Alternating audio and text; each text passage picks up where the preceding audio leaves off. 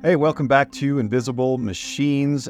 Fun episode today, an episode that kind of began back in season 1 on episode 9 when we had an incredible conversation with Jenna Sampson, who is the Director of User Experience with Machine Learning over at Google. And she was telling us about a bot over at IDEO where she used to work called Lotbot that was helping people find parking spaces in a tight parking lot. But it also managed to ruffle a few feathers, and Rob and I wanted to know more, obviously. So today we're having a great conversation with the people who built Lotbot. We have Danny DeRuntz, who's Executive Design Director over at IDEO. And then we're also speaking with Jenna Fizel, who is Senior Director of Emerging Technology. This is a cool one because it gets tactical. Rob and I wrote a whole book about designing experiences using conversational AI, but we haven't had a lot of chances to talk about what it looks like to do that work. So this one gets a little tactical. We talk about the way there's just a lot of design decisions that go into creating bots that can have all sorts of unintended consequences. And then there's the very notion of what happens when a bot like Lotbot, just keeps gaining more and more capabilities and sort of starts to resemble a digital twin of an organization, maybe a digital twin of IDEO that can do so many things. You start to wonder why it's called Lotbot anymore. And that kind of leads to the question of, when do the edges, or how do we maintain, I guess, sight of the edges, as there are just so many bots in our lives and all these bots are communicating with one another and things start to get a little fuzzy. Also, they start to get pretty interesting. So we dig into those topics and some other stuff too that's pretty fun. So stick around and let's get into our conversation with Danny and Jenna. Well, Danny and Jenna, thanks so much for joining us on Invisible Machines. I feel like we have a lot of stuff that we could talk about. One thing that comes right to mind, though, when we were speaking with Jenna Sampson last season, she was talking about Lotbot and specifically about some of the challenges that came up as Lotbot was given kind of a grumpy personality. And I think that would be really exciting to get into. But I think we'd also maybe, if you wouldn't mind, taking us back to kind of the beginning of Lotbot. We'd love to kind of learn about how it was conceived and designed and iterated on a bit, because we do spend a lot of time talking about, conversational AI on this podcast, but I don't think we've had any really good conversations that just kind of go nose to tail on a project like this. So if you wouldn't mind, we'd love to hear more about Lotbot. Okay. Yeah, it feels like a century ago. Yeah, I used to work in this sort of like little group at a company, IDEO, where I work. They had a division called, an offer, if you will, called Collab. And it was like a collaborative sort of model of consulting where we would work for like a network of partners to work on more like ecosystem level challenges. And we were looking into lots of things about blockchain, AI, VR, etc. And I think we kept trying to, figure out this thing about digital twins. Like it's kind of like it's probably, maybe it'll come back like as metaverse picks up, but this idea of like objects that can have self ownership, which is like a sort of a blockchain conversation. And then like, how could you interact and talk with them, which is sort of an AI thing. And we were like always having these struggles at our building with parking because it's like a super scarce resource. Only a few people have dedicated spots. And it was like really unpleasant for everybody involved to sort of like navigate that. Like you're basically asking, can I get a spot? Hopefully somebody who has one and didn't come in that day, like would notify somebody of that. And then you're talking to like our experienced folks who like help manage the, our work experience. And like, it's always kind of like, it feels good when they can give you a spot, and it just felt kind of awful when they couldn't. Mm-hmm. And so you're like, let's just like take a crack at like giving this to a robot. And we had been doing experiments with computer vision. And I think it started with like this thing of gargoyles, which is like, can we just like train a camera in our parking lot and then like just know if there's spots and then talk to that camera essentially. Yeah, so I guess that's where it started. we initially made it like that. It was actually called Lotbot in the Cargwheels. And so it was a chatbot using Google's Dialogflow at the time. And it was a little Slack bot where everybody would talk about and discuss parking spaces. We just said, let's just move the whole thing right into that channel. And then we took the camera. A colleague, Todd Vanderling, he's like a computer vision expert, made the cargwheel, and the cargwheel you could also chat with. And so what would happen is you'd say, hey, is there a spot available today? And the Lotbot would, I don't know why we did this. We could have just like figured it all out back end. But Lotbot would say, hey, cargwheels, are there any spots available? And then the cargwheel was like, I don't know, let me take a look. And then would look at the spot, and then it would talk back to Lotbot. And there was this idea of like, can we just expose the whole plumbing right into chat as if it was like people talking? Yeah. Anthropomorphizing the system. Well, Cargwheel is a great name too. You don't want to let that go. Yeah. It did, like, unfortunately what happened is the cargwheel started to just like die off. At the time, the refractive properties of car paint made it kind of tricky to like to do all that we wished, like to be like, this is so-and-so's car, etc. I think these problems are like probably a little more behind us now, but the cargwheels have not made their relaunch. However, just the chatbot has. Yeah. So that was like the origin story of like spinning up a bot. And it used to be, I'd say like an hour and a half, it seemed like, of work each day for somebody to like navigate these really complicated matrixed calendaring systems. Okay. Keep track of spots. And it felt like, it's so easy for us, for a database thing to just like figure out, I'm going to use the car from like, we never got this granular, but the thought, I just need it for 2 hours. That's like crazy for a person to manage all of that. Ad hoc, but for for a bot, no problem. Like, put the timestamp, somebody else asks and says a time, no problem. So yeah, so we used Dialogflow as just a normal chatbot. And then over time, it had always been spicy. And in Dialogflow, the way that it works is like it has like a small talk thing you could enable that lets people kind of like kick the tires on it, like that. Everybody's going to want to like test your... Yeah, break the bot. Yeah. And you can rewrite most of the small talk. So basically I would just go through it all and write all these sort of like almost memed versions of everything.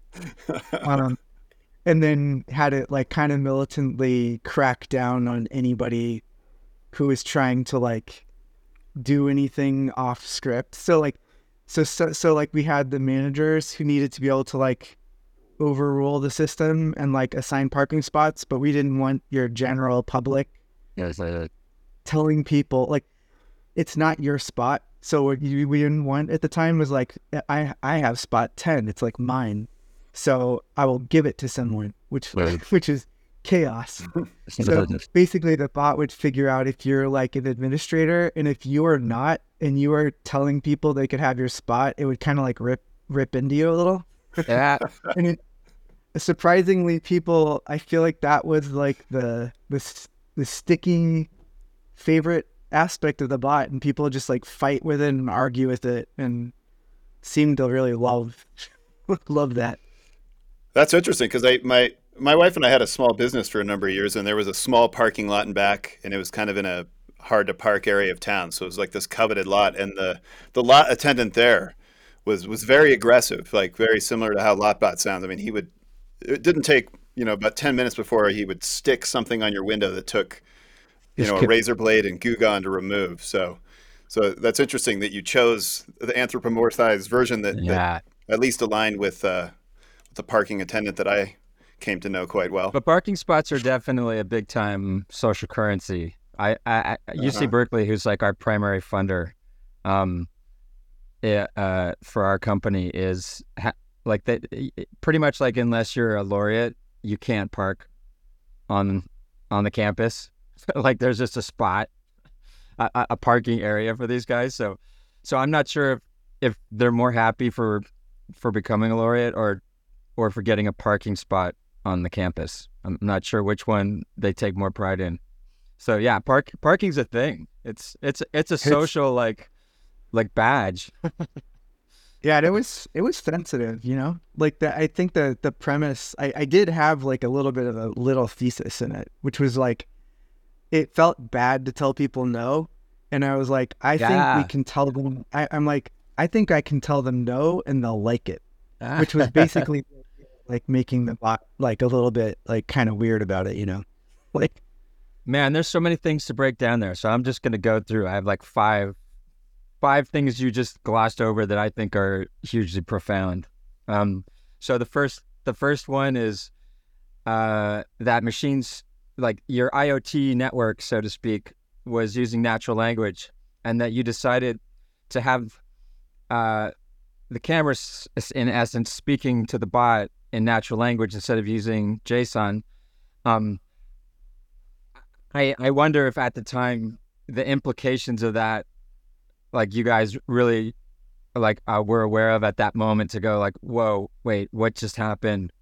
No more APIs, all machines just talking, but in a way we can understand, so we can be in on the conversation as humans. Anyone can see what the camera said to another camera. Like, why shouldn't we be in on the conversation? I always use an example of like a tricycle with a 2-year-old, a truck, and a car all going to a blind intersection that's a stop sign. And if the tricycle was smart and the cars could all talk to each other, and they could just say, hey, I'm a tricycle with a 3-year-old that's out of control coming through this intersection, and both cars just stop.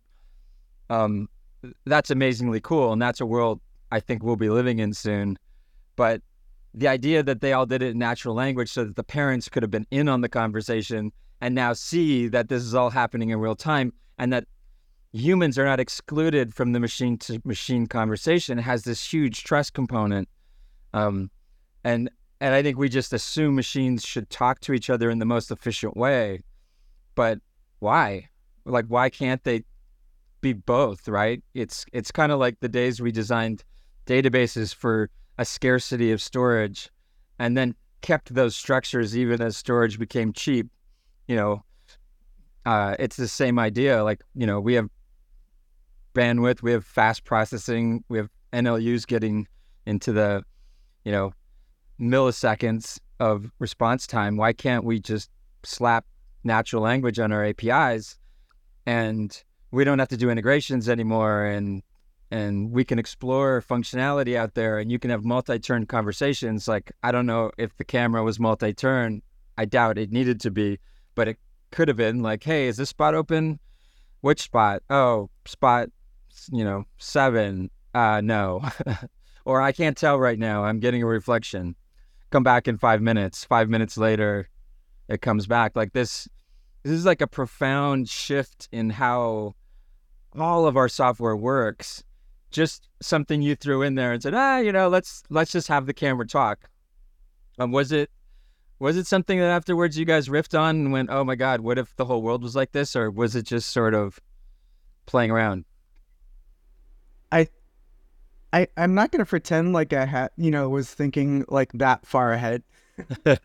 as much as just like honestly wondering what it was like to see the plumbing. And then, yeah, I guess I had like sort of a small-minded approach there, in the sense of like, I wanted to not have to monitor the system like through all these like logs and cloud logs, and like it's kind of like hard to, like, if I'm going to make this thing, it'd be so nice if I can just like keep an eye on it by just being in the Slack channel. And like, it basically, all of its computer logging is just happening in the chat. So if it breaks, It's like the conversation is like wrong.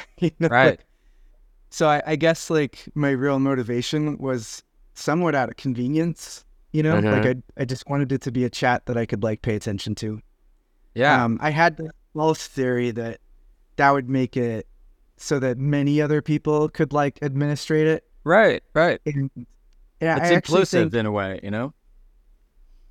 I thought it would lead to somebody saying, oh, I can manage Lotbot, but it like did not. It's still too, we weren't there yet. And I do wonder now with the new paradigms, like, you know, to do real work on it, you do have to code. But now I do wonder if like the sort of window of people who could like inherit a tool like this. Yeah.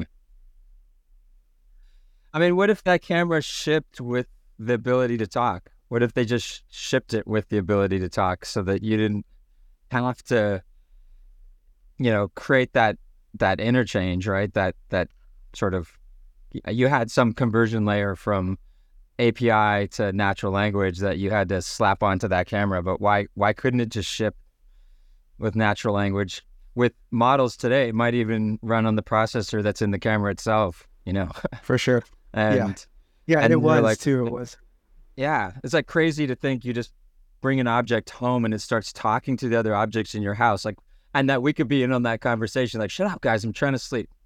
Like, you're talking to your lamp. It's just like having a conversation with your, you know, alarm clock, which is your phone, and it's like, hey, should I turn on in the morning? Like, this guy never seems to wake up on just the alarm itself. Yeah, let's try that tomorrow morning. You know. Oh wait, his pulse was a little too high. Let's try dimming the lights a little bit. And you're like, no, you guys, stop. Like, I'm fine. It's just imagining this like dialogue that sounds a lot like this podcast, but between me and like the objects in my house, and them talking to each other. It's just kind of a crazy world. And I think everything happens in that way. We're talking to Don Norman, like, and a lot of these ideas, they aren't born from this grand idea that, you know, that we all just, you know, suddenly, like, you imagine the whole world, you know, and its objects talking to each other, and then you created Lotbot to prove it out. It happens like exactly in the way you said, where you tried it just occurred to you, you know, to solve a problem, and then all of a sudden you just sort of stumbled onto something, and then someday you're on a podcast trying to explain your genius to everybody. Unfortunately. But that's how it goes with all these things. I was actually, I had a long discussion with the founder of Siri, and Adam Scher, and we're working on a Harvard Business Review article together, and you know, he was talking about the early days of Siri and all of the things that, you know, he had sort of designed and imagined, and a lot of it was stripped away when it got included in iOS, and you can see, you know, just how much was just a journey for him as well, and how many of these things were like intended. I think the first version of Siri, before Apple bought it, they demoed this idea of looking at your email client through Siri, a conversational UI, and just constructing your emails and not needing to be in an email client, and saying, yeah, this is the end of our apps, right? I'll just talk to a single UI on all of our software, and so to expand it, like, not just all of our software that humans interact with, but all the software that machines interact with each other as well. You know, really all software being conversational is like just massive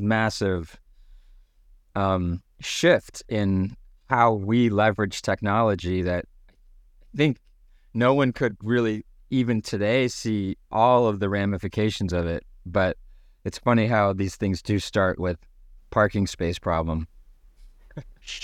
Yeah. I think there's this really interesting opportunity that I think we're right in the middle of with this expansion of understandability of component systems, right? Like, if I'm like sort of reflecting on the evolution of programming, going from ideas of like objects and inheritance to functions is a huge shift that has unlocked like tons of power. And paradigms like that original conception of Siri and things like the gargoyles talking to Lotbot, which talks to you, Yeah. in a lot of ways, those are function calls, right? At a really like high level, Sure. abstract place. Yeah. And I think the sort of power of systems like large language models is going to help people, not just speak in natural language, but also start to think of components of systems as performing jobs, as needing information to accomplish tasks, and maybe help everyone get sharper in their thinking about, what is actually needed in order to accomplish something. So I think even though I suspect, and I personally am definitely speaking to my technology in words that feel closer to English than, TypeScript these days, I guess I kind of hope that some of those more abstract mathematical concepts like leak into the public imagination and ways of being, in the same way that we all know how to talk Google, because we've been learning how search works for so many years. We've been talking about this a lot, and I think the precision of language, the English language versus coding, and I think it's kind of interesting. Like sometimes natural language is not precise enough, but then you kind of have to add this multi-turn component. So whenever we think of APIs or machines talking to machines, we always imagine it in a single turn, one transaction. And so precision becomes more necessary because you only have one chance, right? So it's like, you got to walk up to this person and you have one chance to tell them what you want. And if they don't understand you, that's it. Like, next person, right? You don't get to have a dialogue with them. And we just take this for granted as, that makes sense, but it doesn't at all. Multi-turn APIs make a lot more sense where it says, oh no, I'm going to need this information. Like, hey, cargo oils, I need to know if a spot's available. And it's like, I don't know, who are you? Oh, I work for Pepsi. Like, these spots are only for IDEO employees.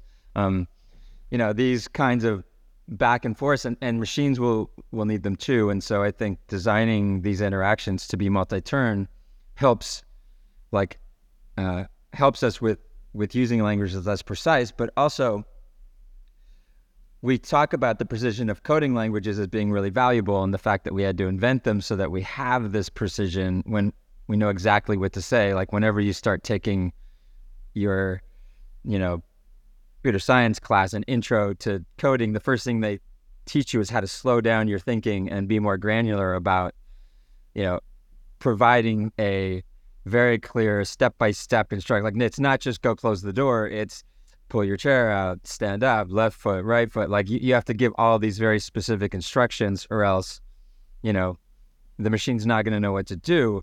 And so we go, okay, that's why we created these languages. The English language isn't precise enough, or we wouldn't have to invent these languages. But then you have the flip side to it, which is, oh my God, do I have to spell everything out for you? Like, there's just things that the machine should just know. Like, why do I have to be so precise on everything I say? So now we have finding this balance, which I think could be pretty interesting, where we get into hybrid languages of English and more precision, and it should be interesting to see how this all goes. But I find it super fascinating. You're the first person I've ever talked to that actually decided to make the camera speak to the bot, to have that middle layer at that time. And I still have people that, when I say, we're facing the end of APIs, most people disagree with me, which actually boggles my mind. I don't understand how they can't see that. But again, I do like the idea accidents. of like a certain. No, I was thinking about, like the old version, like Lotbot has a thing that's like multi-turn built into it because it's using dialogue. Google's stuff has this thing called slot filling. Yep. And it's basically like it can tell which variables are missing, and it'll press for them. But what I've noticed with chat models, like one of my peers made this really awesome payphone, basically an arcade game that's a payphone. It's installed in a room near a gas station in Chicago. And it's like full of like these techniques of multi-turn. Like it's basically the chat model is trying to get you to like, fill out a form essentially so that you can like navigate this game. And the mixture that he ended up using of like both, a little bit of these like dialogue routing mechanisms, but also just the chat model being aware you didn't answer the question yet. And the fact that it will press you for it. And, Yes. The way he writes to like not move forward until they've answered the question. Right. So it's kind of cool. And it's interesting how accessible this multi-turn thing is to everyone now. But you have to be thoughtful about it. You have to you're still programming it, but you're just, it's natural. I guess you're saying. And as that camera increases in its functionality, it's just automatically available. Like you don't have to go, oh, let's integrate that new feature. It's just language. So as you just have to tell the system to ask for that new thing. Like, is it sunny? What's the weather? All of a sudden now it can offer that up without you having to, spend a week integrating this new functionality. This is a crazy thought. New cameras can be added. Other people could potentially from across the street add their camera into the conversation. It becomes super, super interesting. The other thing you mentioned, which is crazy to me, is digital twin. This is a concept again that I feel like is really, really leading edge at the moment, and it's. I think you kind of mentioned it in a way like a lot of people think very anthropomorphic about digital twin, or even literal is probably a better word, where it's like a physical representation in the digital world of something. But I like to think of digital twins in more of like the digital version of something. So what is the digital version of IDEO? It's not a physical place with offices and doors. It's parking spaces, people, events, customers, projects. It's a lot of things that are not physical and tangible that can be portrayed in the physical world, which also could be doors and a map to an office. But this idea of the system having access to this twin, parking spaces being just the beginning, and saying, hey, is there a desk available? Is there, like, you just can sort of, what I call it is going from low resolution to high resolution. Like parking spaces is a really, really low resolution digital twin of IDEO, right? It's just got the nodes in the graph that are like parking spaces.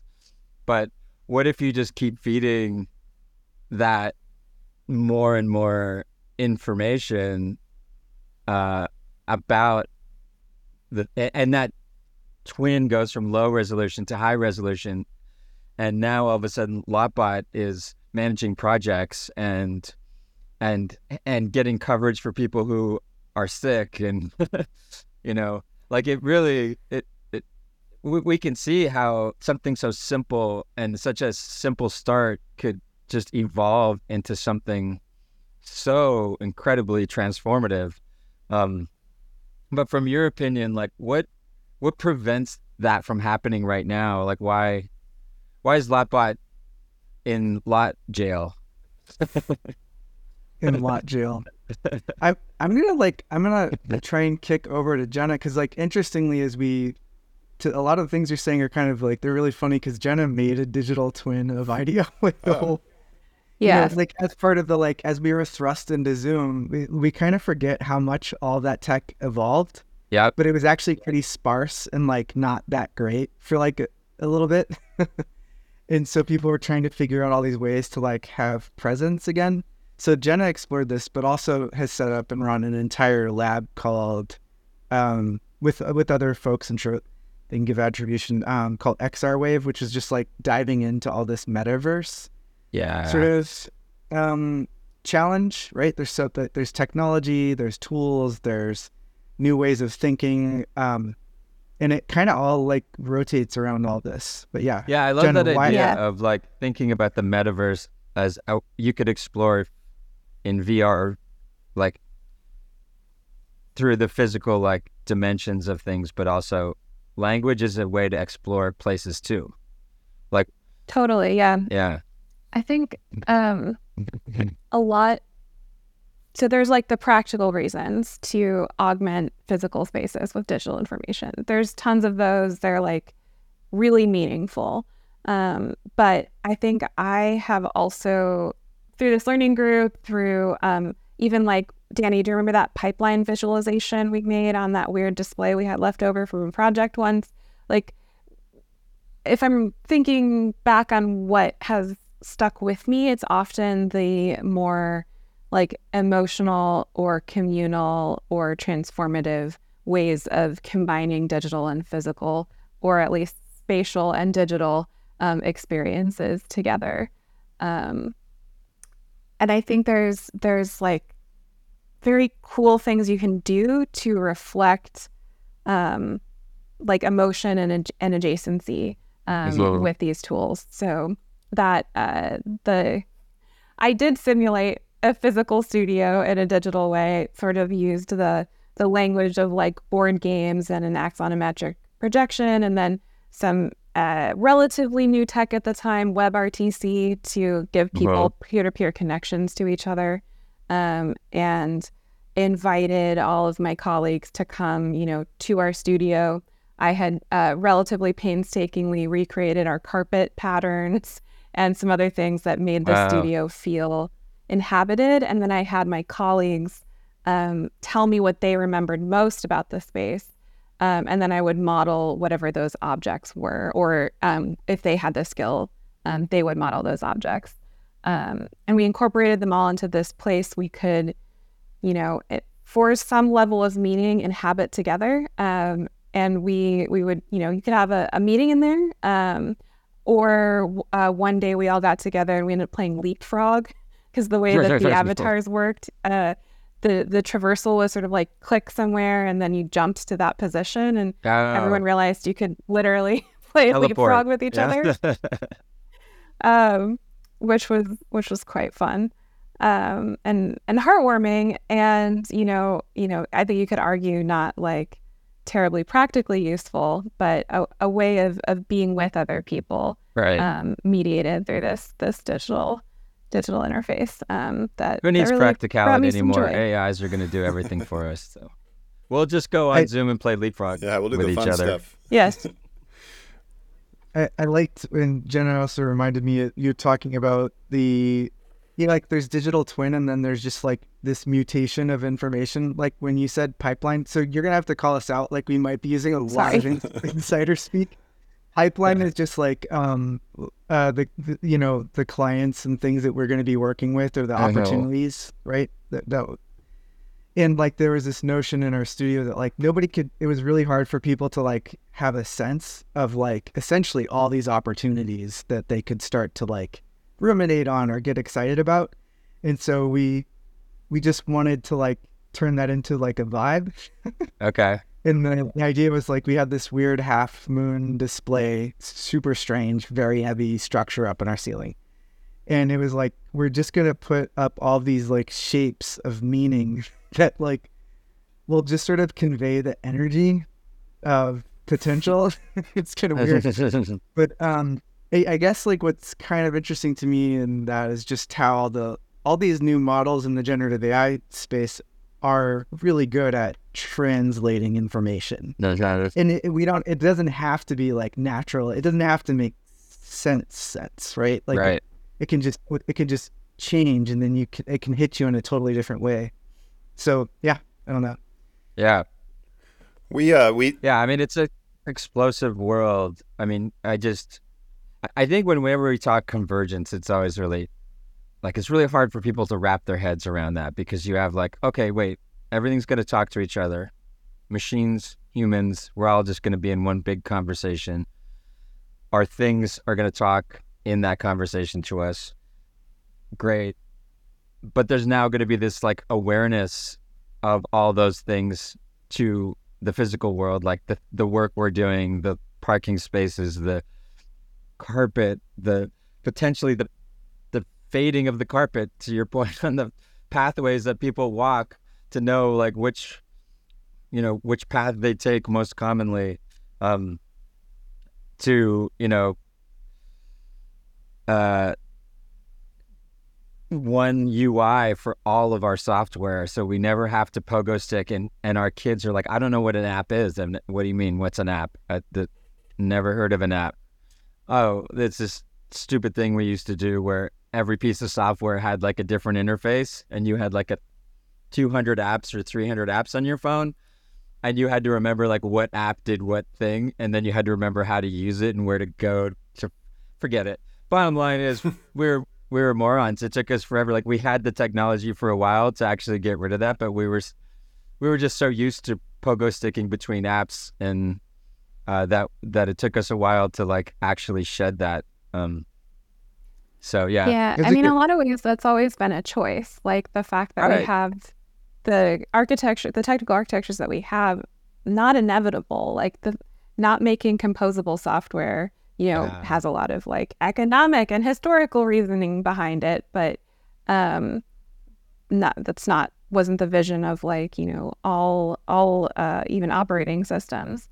And I'm really excited by, things like the level of adoption that ChatGPT has, because I think it really opens up like the economic possibility of shifting that paradigm, in addition to breaking open this accessibility of people to interact and make and more explicitly understand how the system goes together.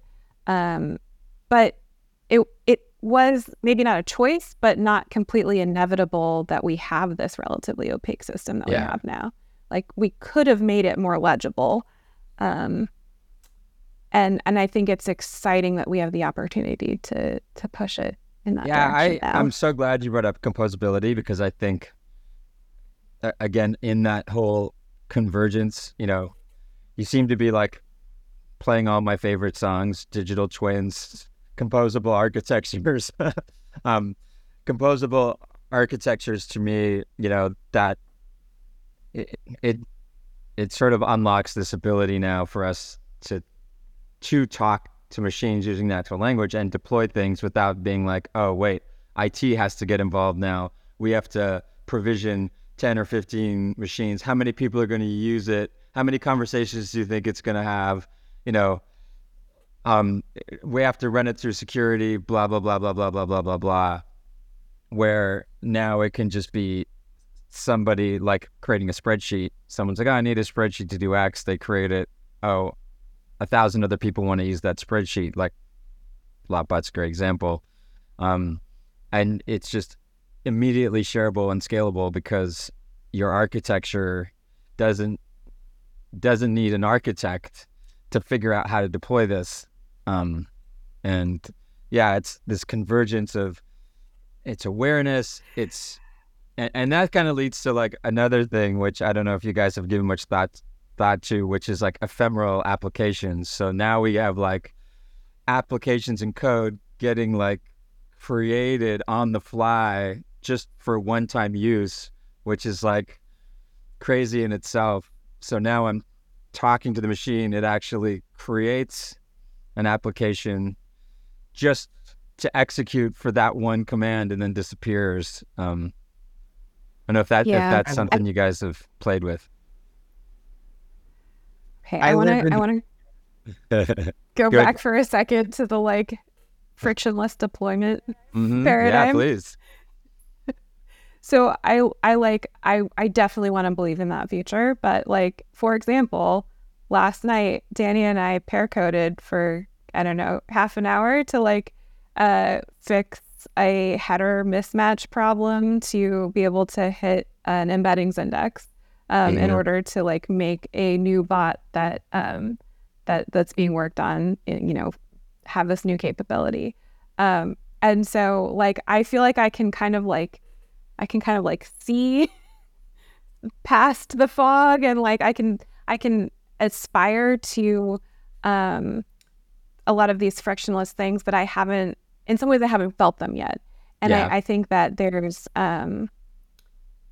that doesn't mean that there aren't plenty of intermediate benefits that I'm feeling and plenty of like ways I'm able to help, make technical work I do significantly more understandable to other people I'm collaborating with it on who are not necessarily, able to speak code.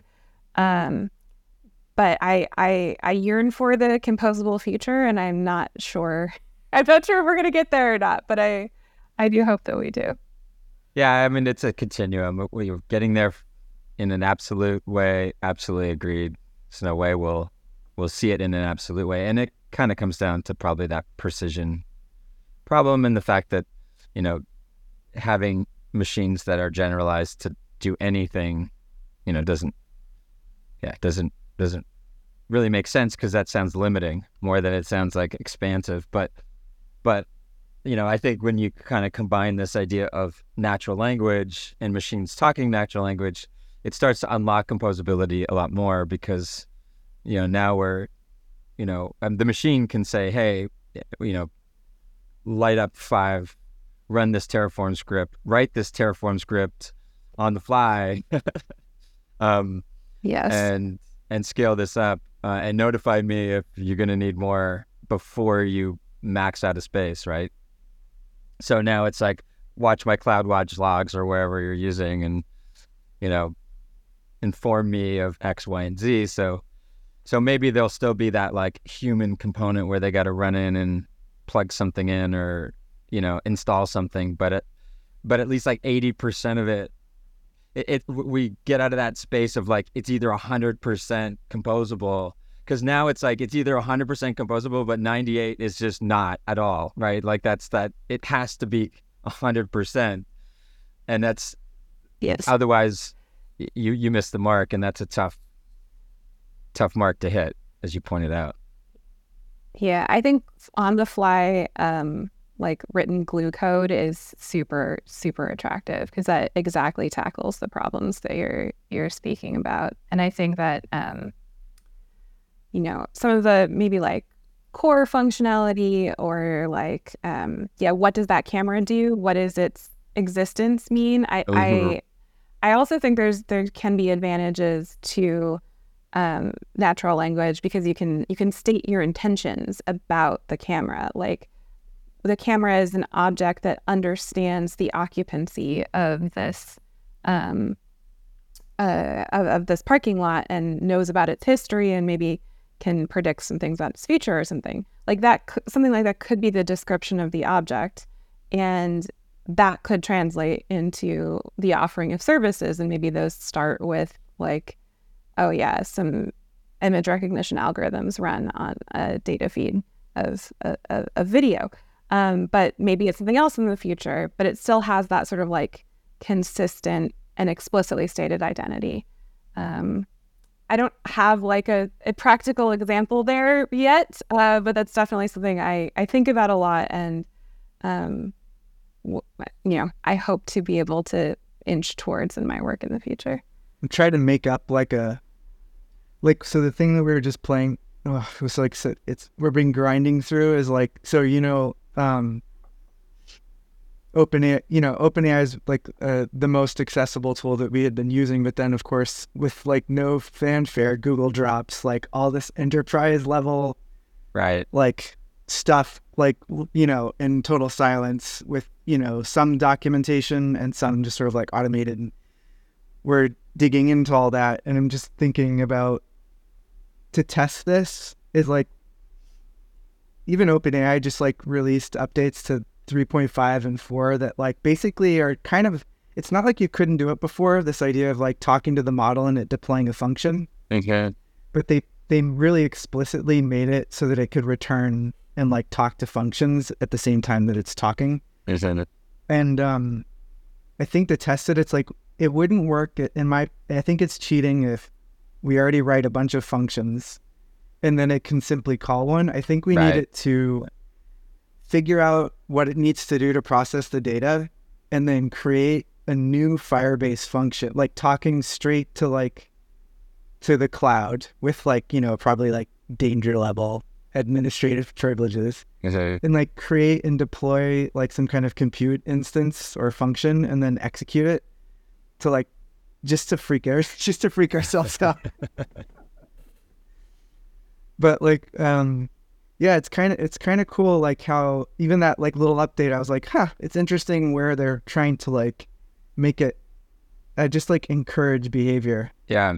I want to go to your ephemeral apps thing. That's my favorite, who know, like, I don't really know what's going to happen there, but like I started like my career doing blueprints for drafting. Okay. And so like we deeply believe that like, yeah, like if everybody's like, oh, it's optimistic, like the AI, or it's not AI, the technology won't take our jobs. And like, Right. trust me, it takes every job I've ever done. And like I'm an interaction designer. So I've spent like a lot of my time to like making buttons, like Right. doing visual interfaces. And the thing that's got me nervous is like, in like a good way, I guess, is just this thought that like it's all just about moving information around, and like, yeah, there's not going to be apps. Like the minute we had apps because it's like, hey, let's figure out how to charge everybody $1 to visit a website. But then the minute like you can, like Apple or whoever can own the wallet and like move transactions out of apps, nobody needs apps to make Right. money anymore. So like now you're just services, and Yeah.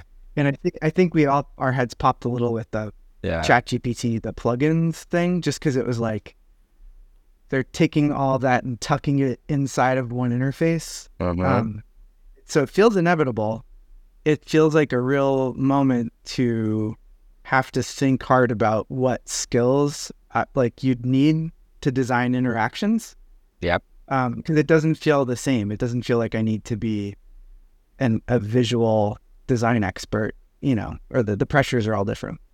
I can share a story. A while ago, I was on a team that kind of focused on the design of the Dreamliner cockpit, and that I always oversimplify the challenge, but it was basically Boeing saying, "Hey, we got a carbon fiber frame here, which means we have bigger windows, and we've automated the crap out of this airplane. So we need more buttons to fit on less wall space." Oh. So then if you like Googled the 747 and the 787 now, you'd like see that the 787 is like 6 iPad looking screens. 747 is like buttons everywhere. Everywhere you can fit a button, there's a button or a knob or something. Our area was like the flight planning part of it. So the 2 iPad looking things on the very right that are actually mobile and you can carry them around. Pilots could do their flight planning instead of carrying these like huge briefcases around and stuff. And so what it was about was like putting the right buttons on the screens at the right time, because we had the flight plan. So we had this context engine where we could surface the right buttons on the screens.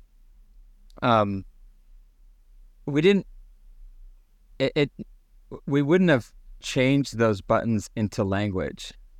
That wouldn't be right. Like the pressing of a button is still relevant in this whole scenario and remained relevant. And interesting to us, where language came in wasn't at the front of it. Like, oh, great, now you can talk to your airplane using natural language. Like, no, the first step was predictive. Like we had a flight plan. We knew like the system could guess what you were going to do next, or at least narrow down the options significantly enough that we can put it on a couple of screens.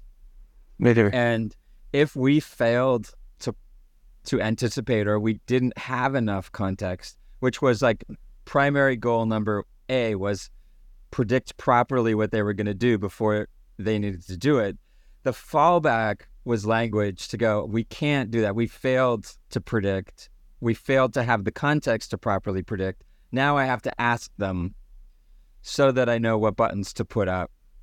Now that didn't get implemented because this was way back then, and no way natural language was going into 787. But I knew at that moment that, in a simulator, I was able to like take off and land a 787. I could never have done that in a 747. I had no flight training whatsoever. I was like, okay, the world's definitely going to change. Natural language comes in and I'm like, oh my God, this is like, we don't have a flight plan, like, except for like GPSs. We don't have a flight plan for our lives. So how is it going to get that context? How are we going to drive that context engine? Oh, great. Natural language now like can help fill that gap until the systems can predict better. Like, you don't have to come and see if there's a parking space available. I'm just going to like prompt you and say, hey, it's Tuesday, you go to the office around this time, there's a spot, do you want me to grab it for you? Like you are like 1 inch away from, there's no way you didn't talk about that, right? and Yeah. So yeah, I'm sort of,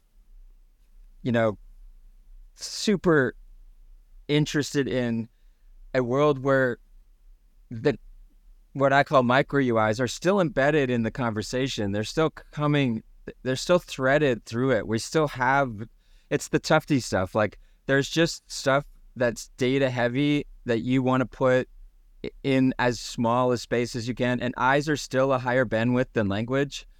And so when we got to communicate a lot of data really fast, like visual is our answer to that. So I think it's just this, like, those visual elements don't need to be spread, like hidden across a phone behind apps. They just need to be embedded in the conversation. And so I think the apps are still there, essentially. They're just contextualizing the conversation and possibly drawn on the fly using some best practices. But I think in a lot of times not drawn on the fly because that human prediction machine is still going to need to be around for a long time in terms of like what you want to see and how you want to see it. And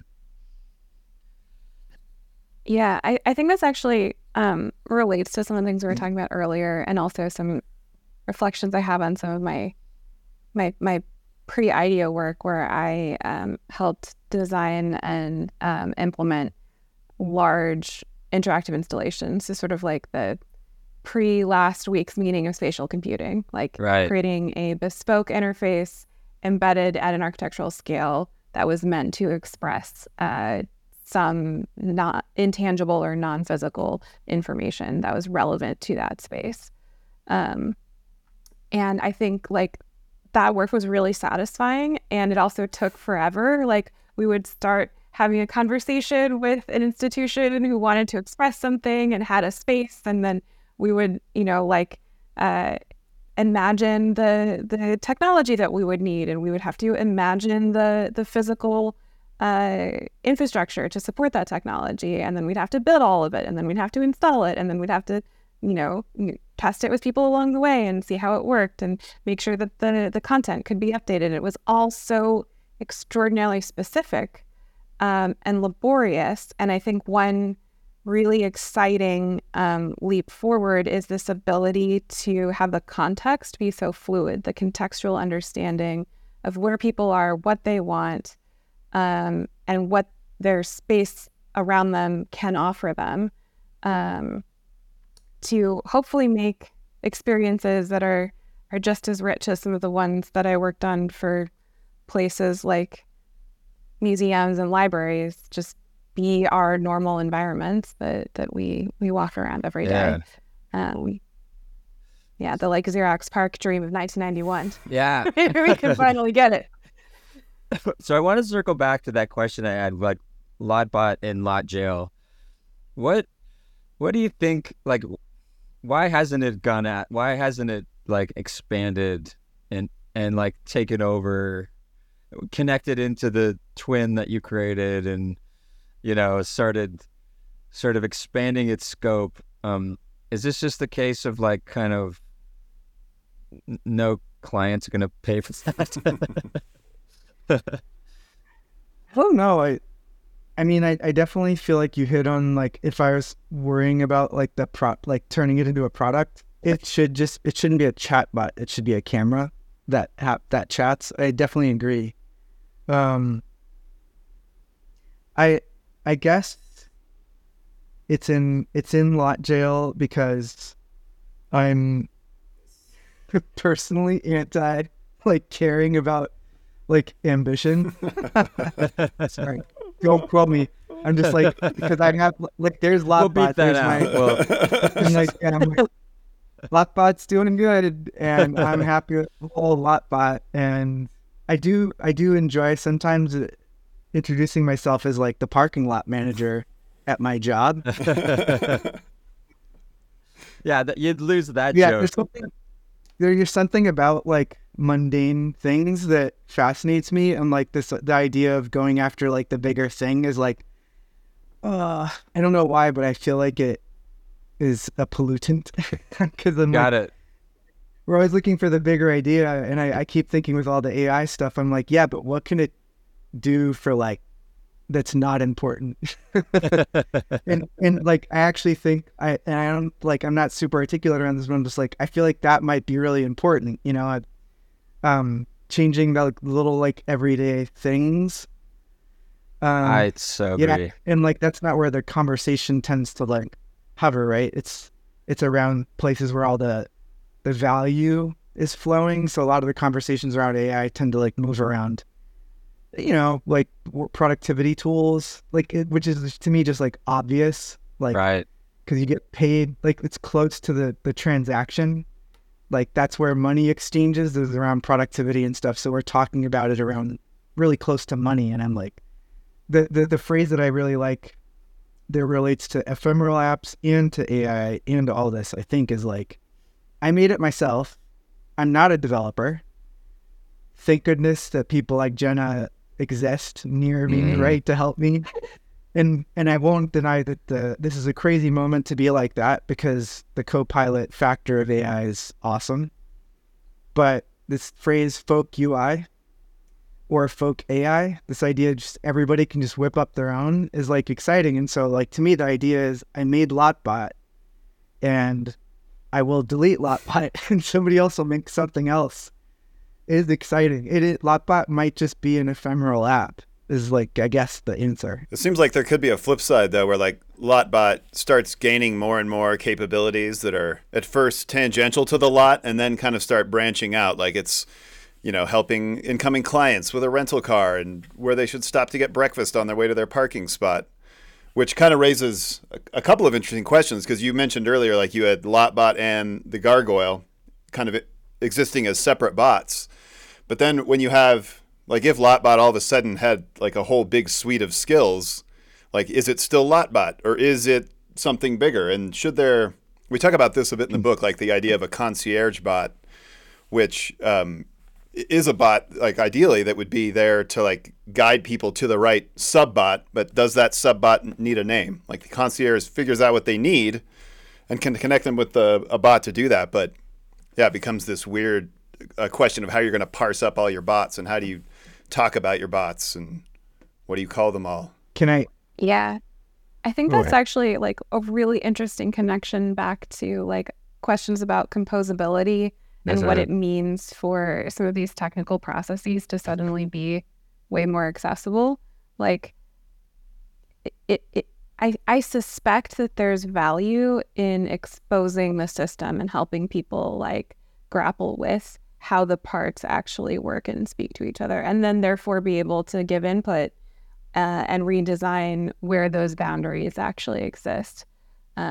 So one of the reasons why I love having the Gargoyle and the Lotbot is that you get not just, you know, people who have access to the back end, but everybody who interacts with it a little bit more understanding. Now, obviously, like you don't want it, you need to chunk things at some point. But I do think that like some of this anthropomorphization stuff can be really helpful when it's in service of understanding how the system works, right? Like we think of our cats as people in some ways, and we think of our Roombas as people in some ways, and you know,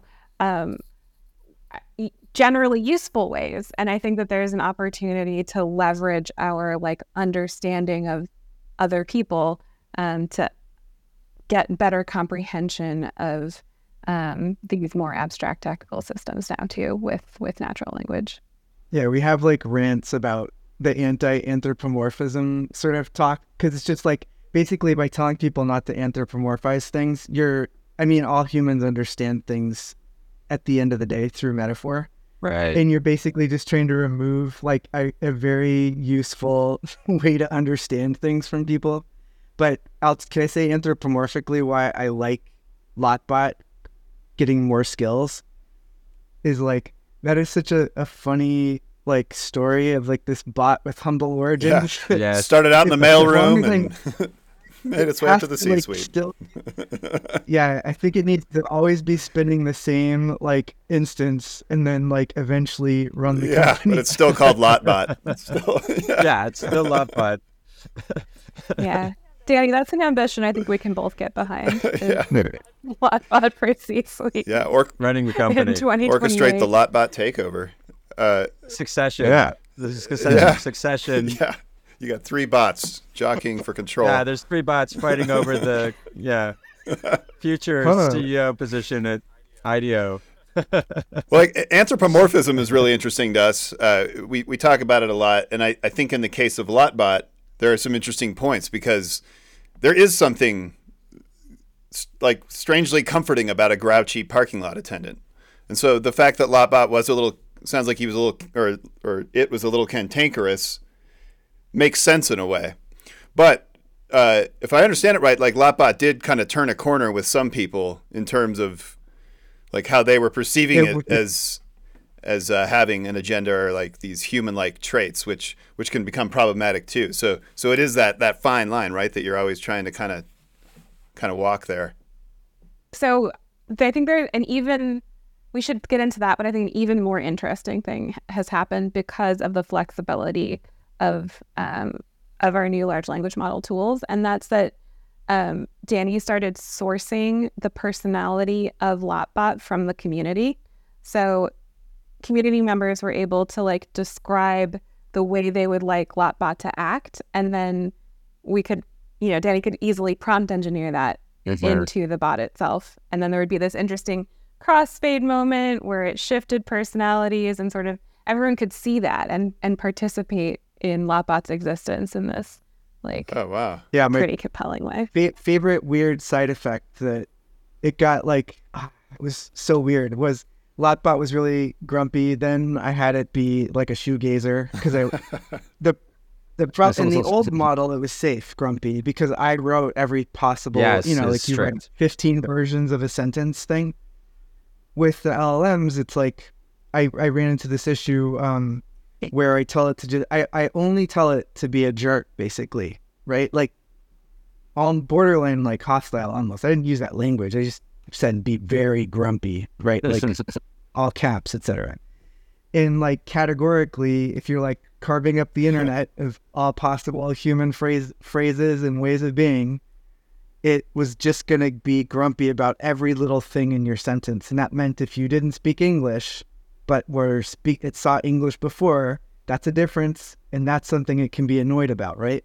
And so it would call it out. And it started saying, just being racist. So like one of the points, it didn't happen to anybody yet, but I DM'd it because I was like, whoa, this thing's like really, it's just like so reactive.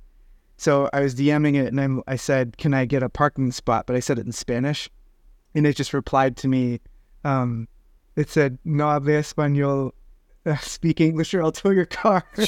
Oh, wow. And I was like, oh, shoot. Like, I'm sorry I'm laughing. It is funny because it was like, what the heck?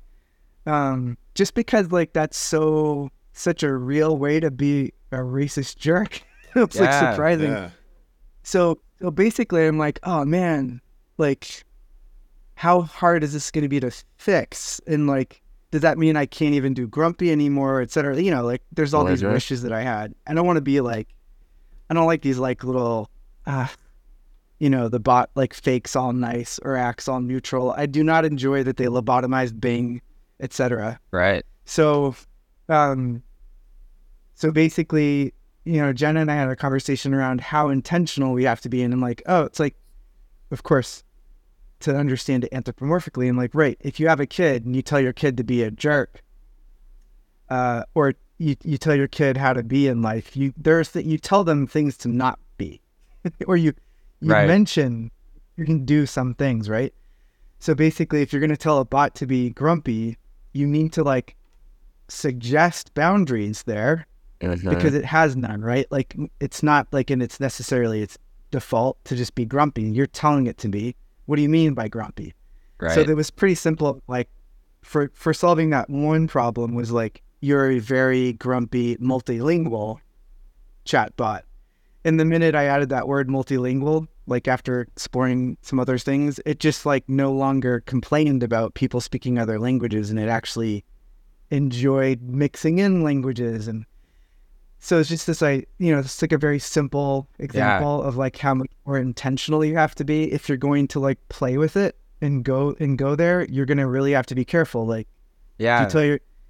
the chat GPT will tell you like grumpy yet lighthearted. Yeah. You kind of got to like be really explicit. You want the lovable crank Jenna, archetype. I don't know, Jenna, if you're connecting in the same way I am with this, but it's just like, oh wait, that's coding. Prompting is just coding. This is, it's just, oh, you got to be precise in your code. Oh, good idea. Let's do that. And the only reason we're not precise is because it's language, right? And so we're used to not being precise. And so we're dropping, as programmers, we sort of drop the precision just because we changed language. But to your point, some level of precision is still necessary. And then the prediction, right? Like, I don't think only a human had a chance at predicting that would happen. Not that a human could in all cases, but the idea that system could be designed to have predicted what that outcome for you is far-fetched. But now you could, on any other system you built, you could see like, oh, there's a level of precision that you need to hit with your prompting, and you could look at a prompt and say not precise enough. You could look at a prompt and say too precise, and so we're like, oh wow, is prompt engineering just coding? I mean, well, I think this is like okay. I'm like very excited about this, and I'm also not sure of the real impact or outcome in the real world, but I am super stoked to think that in the same way that like I can write a computer program and execute it, and I have to be precise enough for my environment to actually, run it, and I can see the output and check if it met my expectations or not, or even write a system to check for me. With large language models, we can potentially write down relatively precisely, but in understandable language, what our intentions are. Like, if we want to be multilingual, if we want to be accepting of, whatever different characteristics of people we want to be accepting of, or different language styles, or different levels of education, or whatever, different times of day.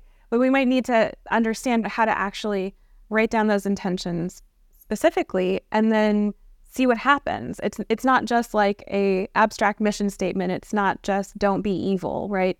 We have to actually get specific about what we mean, and then see the consequences of meeting those things. Right.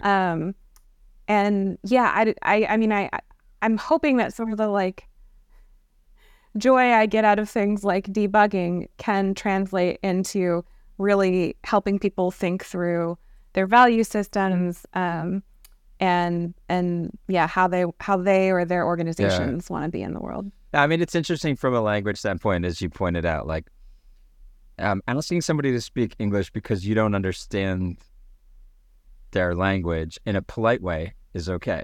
Asking somebody to speak English because you don't understand their language in a rude way is not okay, and is racist, right? But asking them to change language is not in itself inherently racist. Yeah. And so like threading that needle. It's like, it seems like it's all about providing context, right? And now we have so many more opportunities to go in and provide systems with relevant context that could be general context about how you interact with anyone in a client group or an employee group, but then it can start funneling down. Like, this person prefers to be interacted with in this manner, and here's some things that you should be aware of when asking them certain questions. And this is why I kind of am a big believer in, like, I'm sort of like, you know, I really don't believe in the concept of general intelligence as like a single algorithm that's going to rule everything. I really just see that Lotbot will exist and somebody will tune it with the nuances of that skill, and then people will create other skills.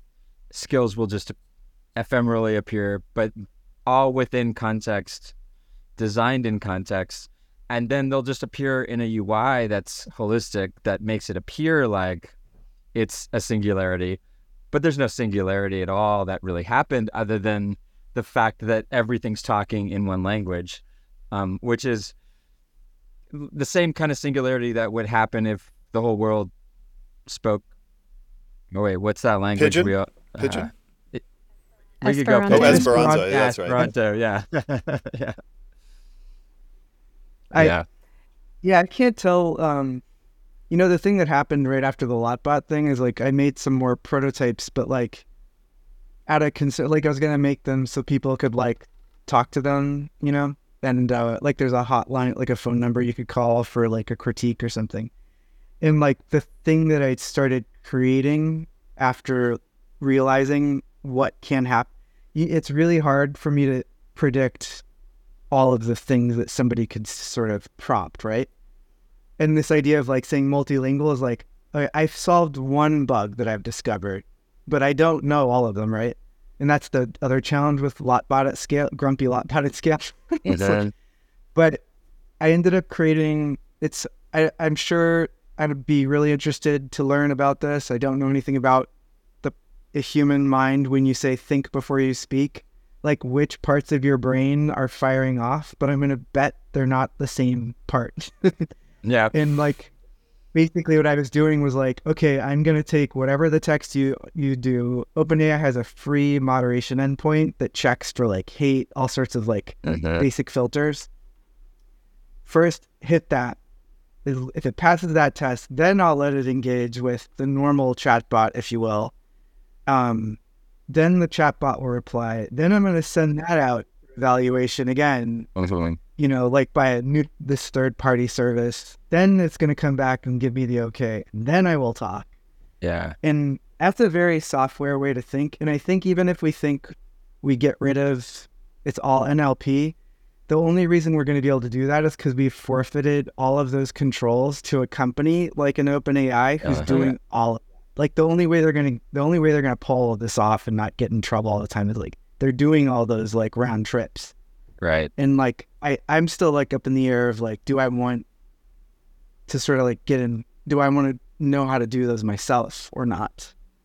Yeah. And then there are like all these, but what if everybody, most of our conversations are predicated on not trusting everybody with all these tools. So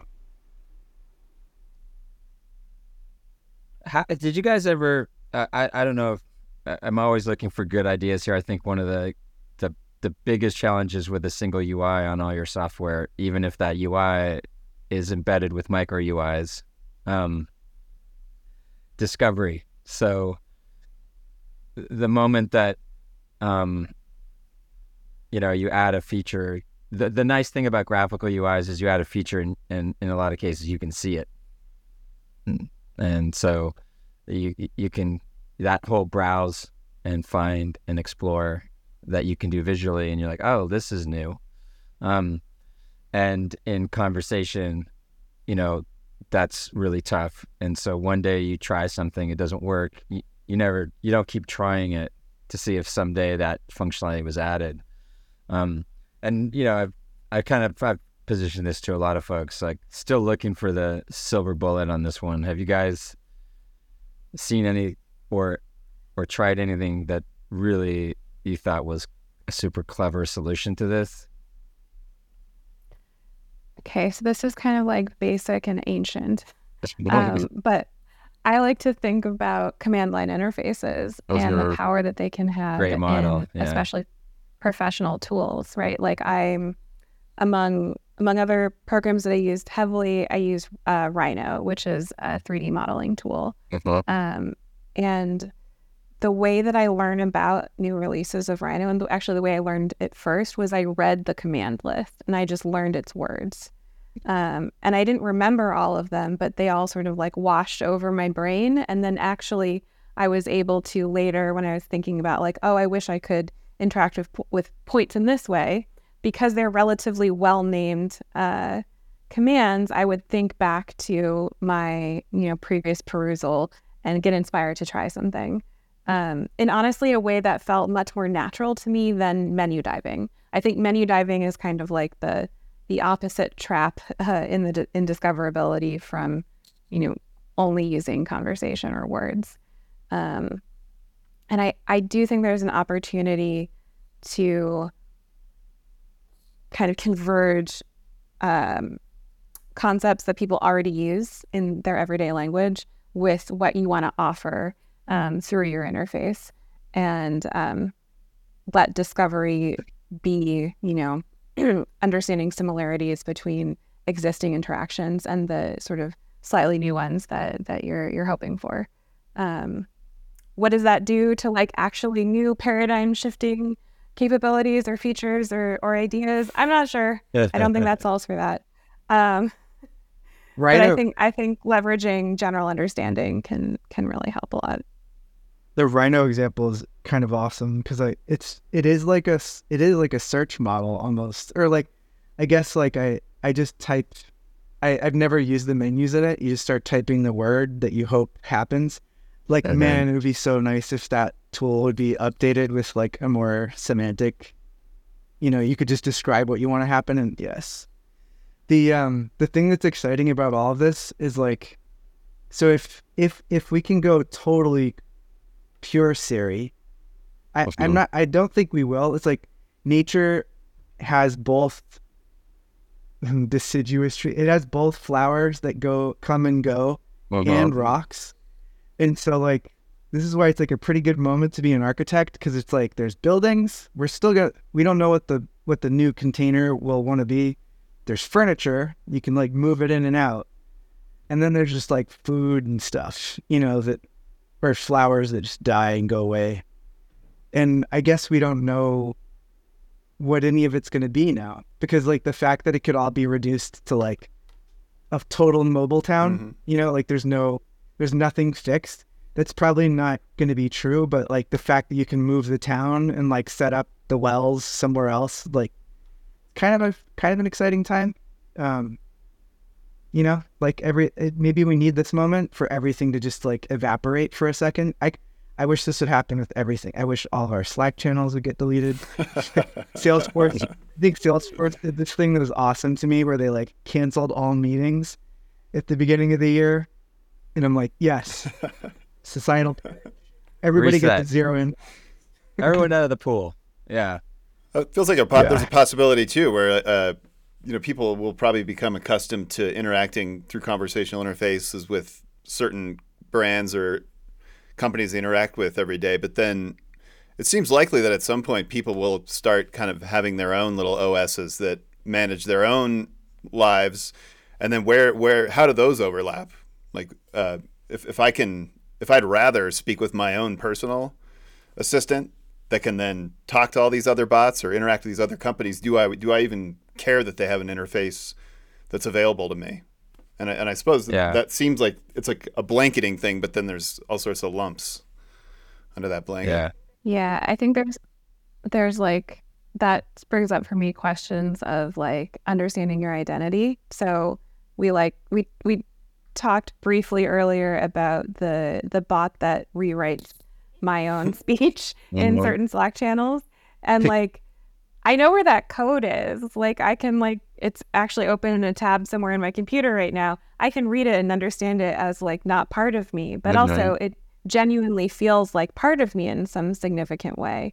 So as we develop, these our own personal operating systems or ways of interacting with this information, like where will we be cutting our mental models for who I am and who you are? And I mean, I suspect that might be a more fluid boundary, and maybe it can even come to encompass other humans more or less over time. Wait, if you lose connectivity, are you just lost in the middle of nowhere? Rob uses the GPS model a lot. Like if you're just driving using GPS and not totally paying attention, and then it cuts out, you're sort of like adrift. I don't know what to eat for dinner. Totally. I don't know what I'm supposed to do next. People just standing still, looking around, lost. Shoegazing. Like I use it for shopping, for like figuring out like groceries and like food plan, and I get nervous actually. It was so good, and now I'm worried. Yeah. Yeah, I mean, extended cognition isn't like a new idea, right? No. There's like the Clark and Chalmers stuff from the 90s. Yeah. But like I wear things on my body. Yeah. I have like a hormonal implant in my arm. I'm surrounded by all of these interfaces that feel in some ways like extensions of my body. And still you make your own Yeah, clothes. I don't know. Yeah. In fact, I get my computers to help me make them quite a bit. Maybe that's the future right there. Like that's what you can be paid to make your own clothes.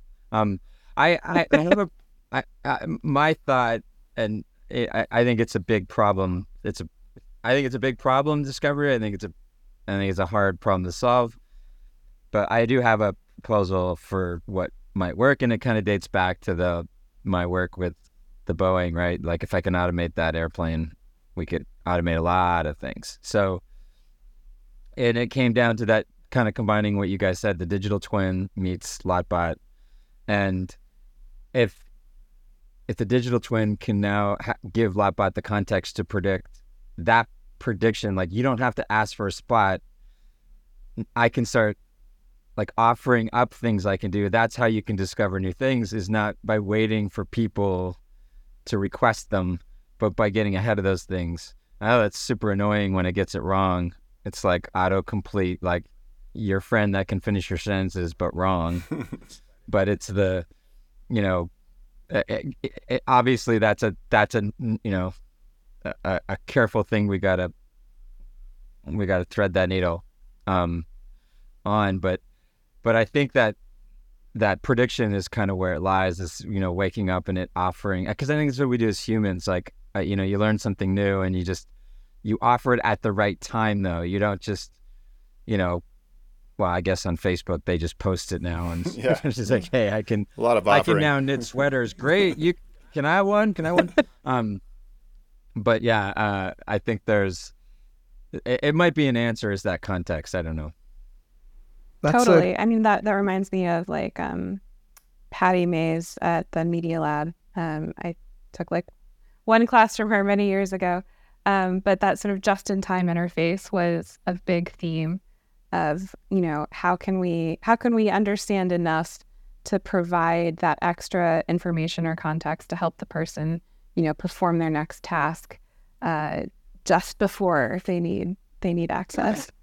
It's a powerful, it's like, when you feel like somebody's anticipating your needs, that's like also a way that somebody may or may not like think that you care for them.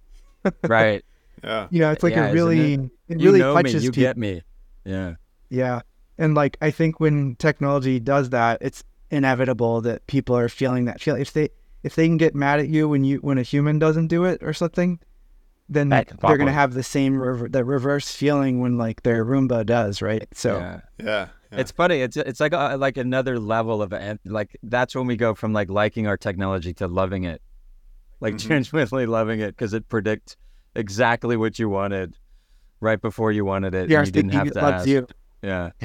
And I guess that makes like discoverability. Like a show of love, right? Yeah, discoverability is just intrinsically linked to providing context. Like, you got to show these new features and capabilities at the right time. Yeah. And people will remember them and use them, perhaps. But well, we talked about love, digital twins, machines talking, discovery. We could probably keep going on for the rest of the day, but I know everybody's got stuff to do and bots to build. Yeah. Yes, we do. I guess we You have sure to get do. gargoyles going again. So Yeah, this is a beautiful conversation, Yes. though. We really, really appreciate both of you taking the Yeah. time to be with us today. Yeah, it was Yeah. great. thank you. It's fun. Great. Love how deep you guys are into this. Just really, really cool. Yeah, I feel like we should pick up these threads again sometime soon. Sure. We'll do something with gargoyles and ping you. Yeah, let us know. Awesome. You'll get a gargoyle. Sounds great. See everybody. All right. All right, thanks again for hanging out with us right here on Invisible Machines. Please subscribe to UX Magazine wherever you get your podcasts so that you can hear new episodes as soon as they come out. If you want to watch new episodes, and I recommend you do, the video feeds are really pretty amazing. Follow the Invisible Machines YouTube channel. And I think that's all I have for you this week. So let's go ahead and look forward to next week when we will connect again right here on Invisible Machines.